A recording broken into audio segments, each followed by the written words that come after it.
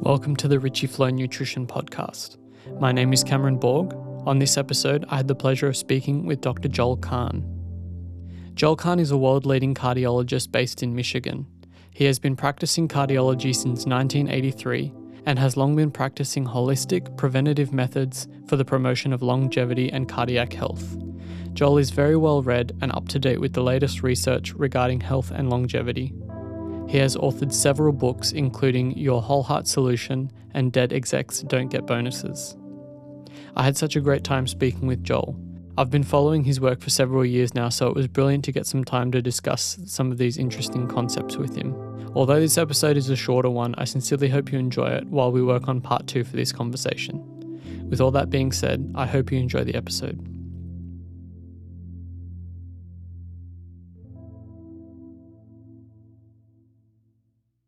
Thanks so much for coming to talk to me today, Joel. I've really been looking forward to this. I've been following your work for many years now, but I wanted to get your insight about why mitochondrial support is so important in cardiology.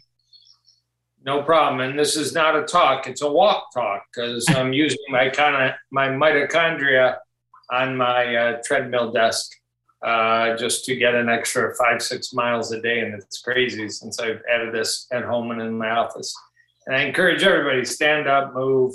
We can talk about mitochondria, but if you actually use them, it's much more fun. So, mitochondria are the powerhouses of the cell. You can't stand up, you can't do a squat, you can't comb your hair, you can't beat a heart, you can't have a thought in your brain without the ability to create energy. And that is done in our mitochondria. Very complex systems, very ancient, found in very old organisms that are still on the planet and those that aren't.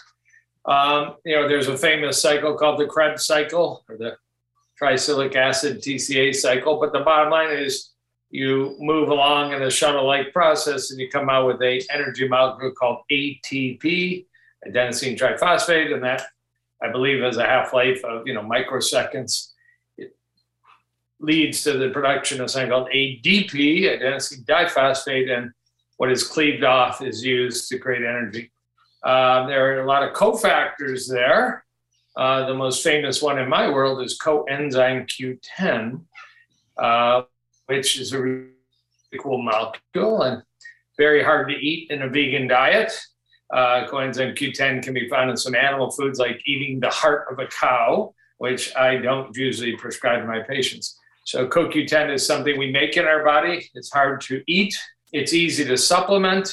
And people have heard about it, maybe walk into a drugstore, vitamin shop, or a department store and see it for sale, and they're not quite sure what it's all about. But after age 40 and on, you tend to make less and less CoQ10 as a process of aging, and there's at least little hints it may be wise to supplement some of these mitochondrial support vitamins. Like a lot of things in the body, don't put in the toxins. We think things like heavy metals. You eat tuna fish every day for lunch, you're probably getting a lot of mercury, and mercury can be a mitochondrial toxin, like arsenic, like lead.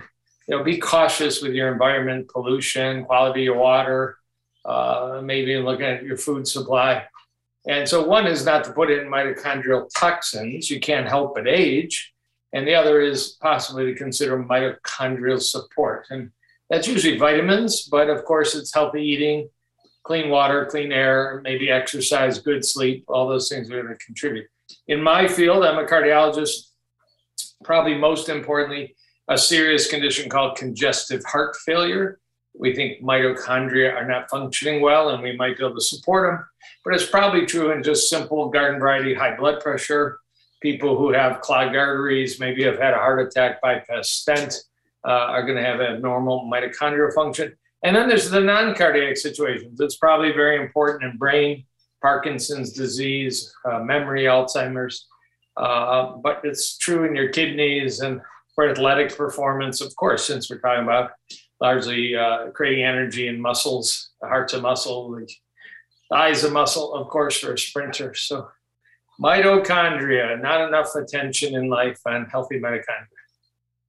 So I've heard a lot of people ask you about dietary related ways to help with heart health, but I wanted to ask you about a few other ways. One of them being the use of red and near infrared light to boost mitochondrial function. So is this something that you use in your clinic and you recommend to your patients who are enthusiastic? Yeah, red light and near infrared light is something I've learned about in the last 3 to 5 years. I've read several books. There's several hundreds, if not thousands, of actual academic research articles, academic books, some books for the public. There's one that I like particularly for the public. It's also called in the scientific world photobiomodulation, PBM. But it's usually red light. And it's the idea that we are energy organisms, that our mitochondria respond external energy. And it turns out that you can shine red light or near infrared light on the body and it responds. The skin responds, but particularly near infrared light can penetrate deeper. It's not UV light. It's not going to give you a suntan. It's not going to, by any knowledge we have, induce skin cancer or risk like that. But you can buy panels or light bulbs or various other devices. Some are for cosmetic use. There's some data that red light particularly is good for collagen production. Maybe you've got some wrinkles, some creases, some acne, and people have small devices that expose their skin to red light. You can feel a little warmth. It's not hot. You're not going to burn yourself. And you can buy full panels that emit a combination of red light and near infrared light. And the wavelength is very well known. I didn't look it up today. I think it's like 680 nanometers and 820. Don't quote me on it. You may know better than me. But so, yes, I teach my patients about it.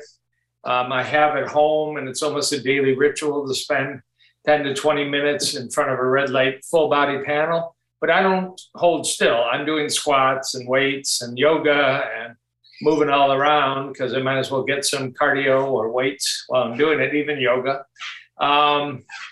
There's an industry leader that's very expensive. There's some other manufacturers that I like that are a little less expensive and very high quality. So what does it have to do with mitochondria?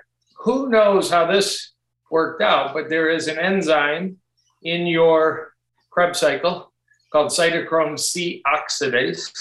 And probably Michael Hamblin, a researcher at Harvard, figured this out because he's written most of the papers on photobiomodulation. Maybe it was another researcher.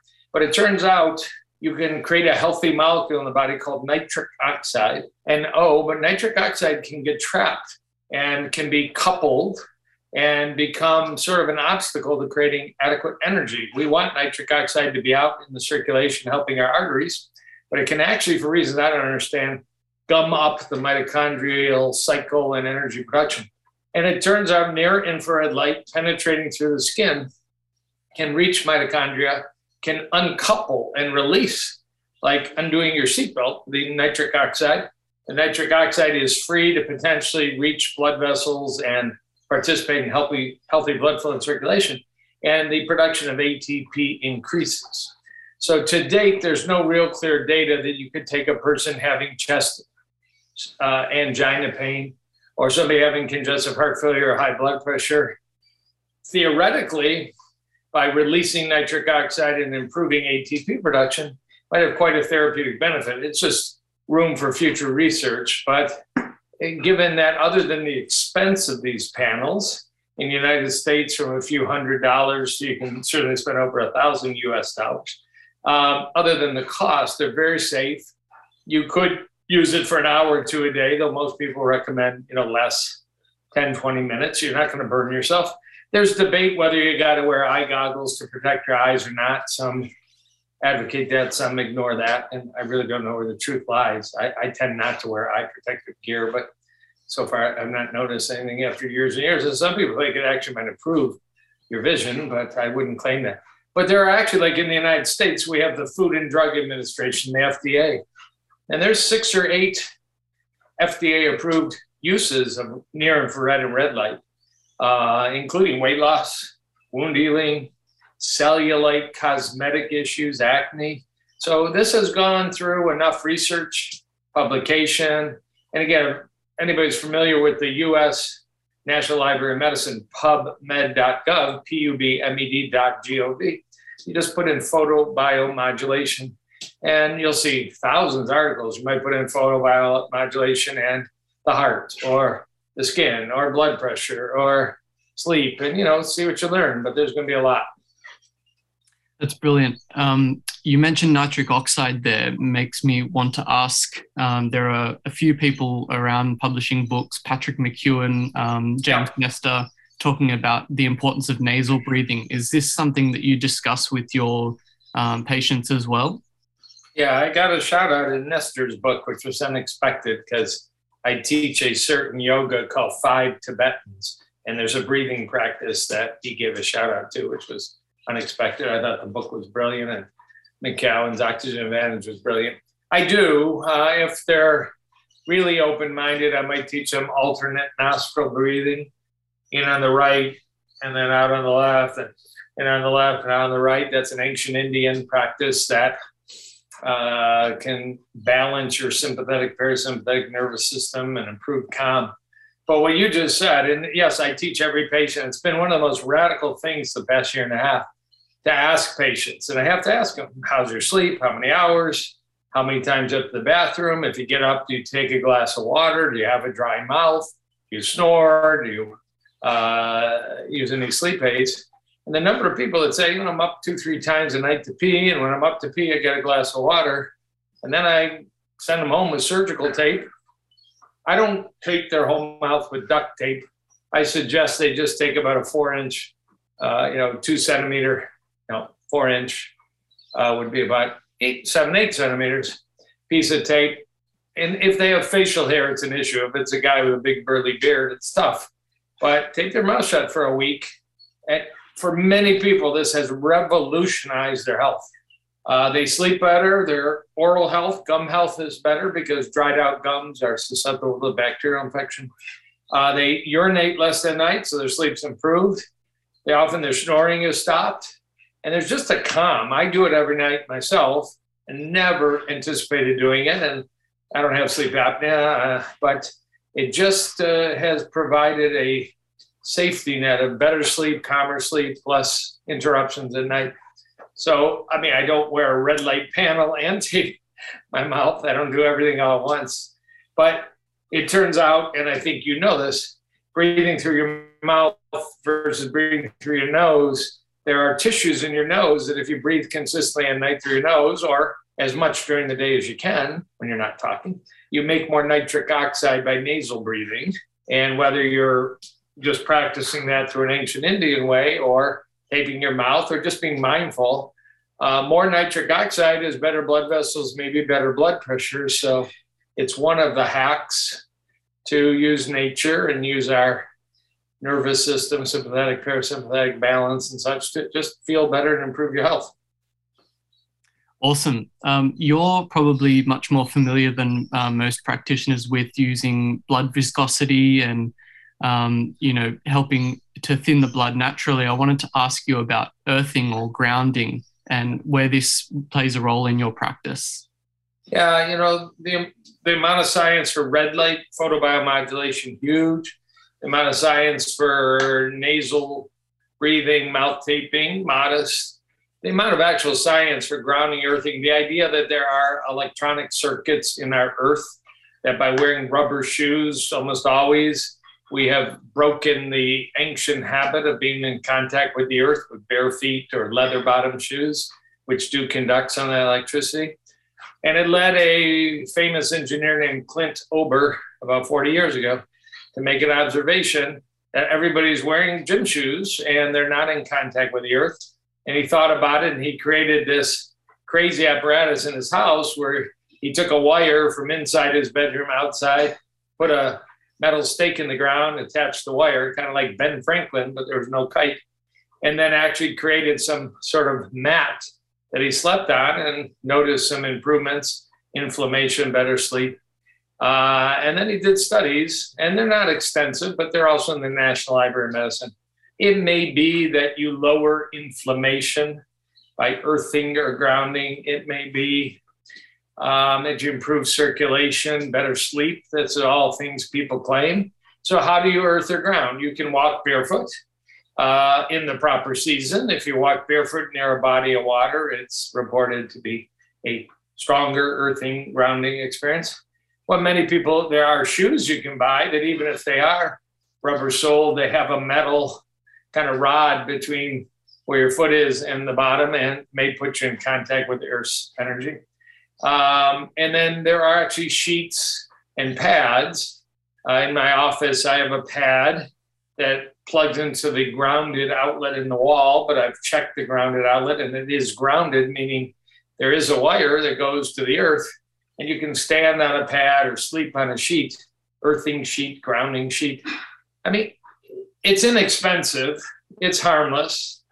So I'm not the biggest proponent, but I certainly am open-minded. If somebody had achy joints, poor sleep, skin issues, and they wanted to spend a couple $100 US on a grounding sheet or $50 on a grounding pad. Some people believe if you're in front of a computer, all the EMF all day long might be, just part of a protective, energizing habit. But the best one is to walk barefoot in the grass when you can.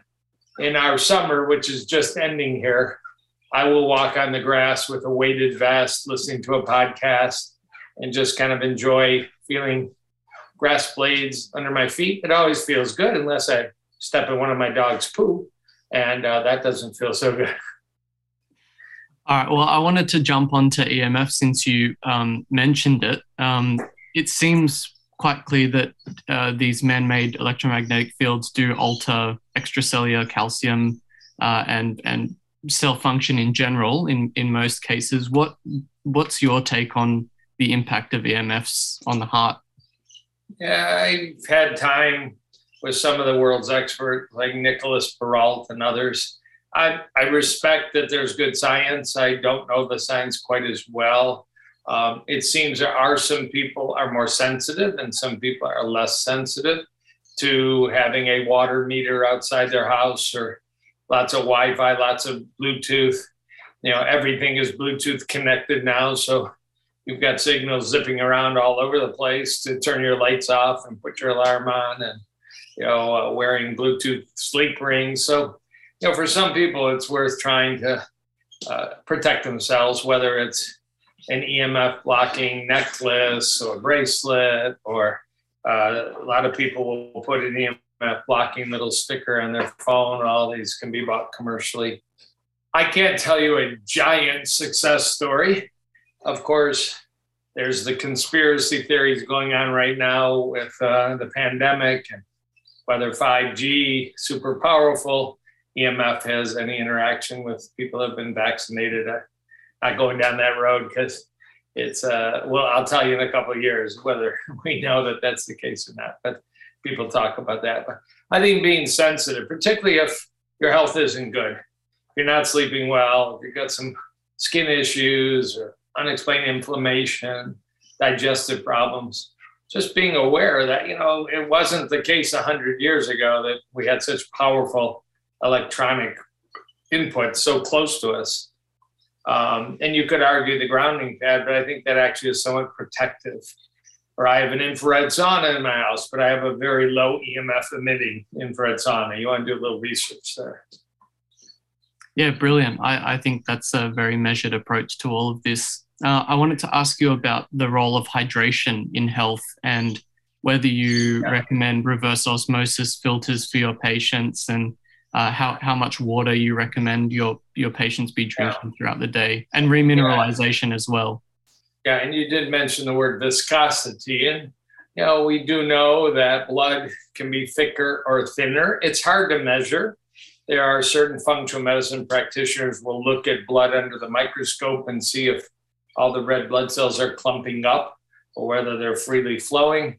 Men that take testosterone can drive their hemoglobin up and get thicker, more viscous blood, and it probably promotes stroke and heart attack.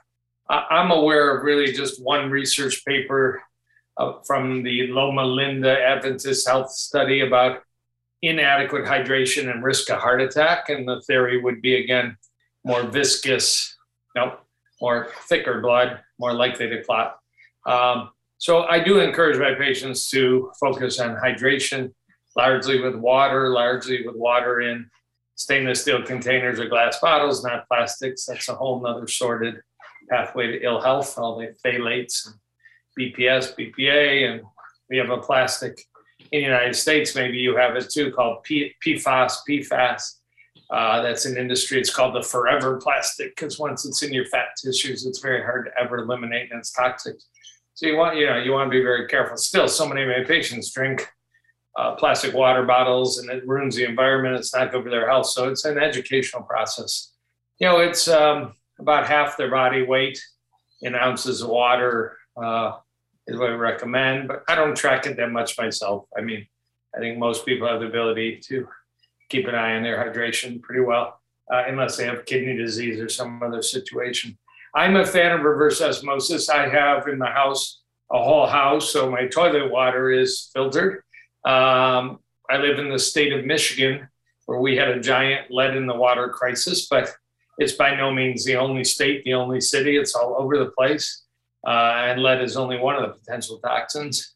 And even one of our fanciest neighborhoods had a lead issue because there's just a lot of old houses, old pipes from the city water supply into the house. And if you don't have the pH and the chemical protection of these pipes just optimal, you can shed lead and drink lead and you'll never know it. I do mercury, lead, and arsenic blood levels in all my patients. A lot of mercury, that's usually tuna, particularly. A little bit of arsenic, that's usually chicken and rice. A little bit of lead. I don't pick up lead very often. But if you do it in other ways, like provoked urine testing, you'll find lead in most people. It's expensive to have a whole house reverse osmosis unit. In my office, we have a little desktop unit. It's about $300 US. You put city water in, there's 3 cartridges. You get about 3 or 4 liters of RO water, and I do remineralize. I buy little drops that have some magnesium, a little boron, a little potassium, just a couple drops. It's a good idea. I like the ones that are sort of marine sea-based and have 70 minerals and fucidin and some of these seaweed-based additives. Excellent. Yeah, I think that's a great tip as well. You mentioned some labs there that you test for heavy metals. I'd like to know about the labs you use to determine the extent to which people have problems with their heart, the LP little a, the HDL to triglyceride ratio. What kind of markers are you using?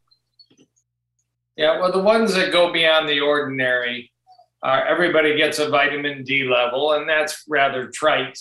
But particularly with the pandemic, we know getting COVID with a low vitamin D level is just unwise. And getting in a level, at least the way we report in the States, of 50 to 70, I think it's milligrams per deciliter is optimal. That may take 5,000 international units a day of vitamin D3, which I don't consider a high dose, but it's pretty much my routine. Homocysteine, a metabolic marker of something called methylation, you might inherit from your parents or have an alteration in your diet or your vitamin levels.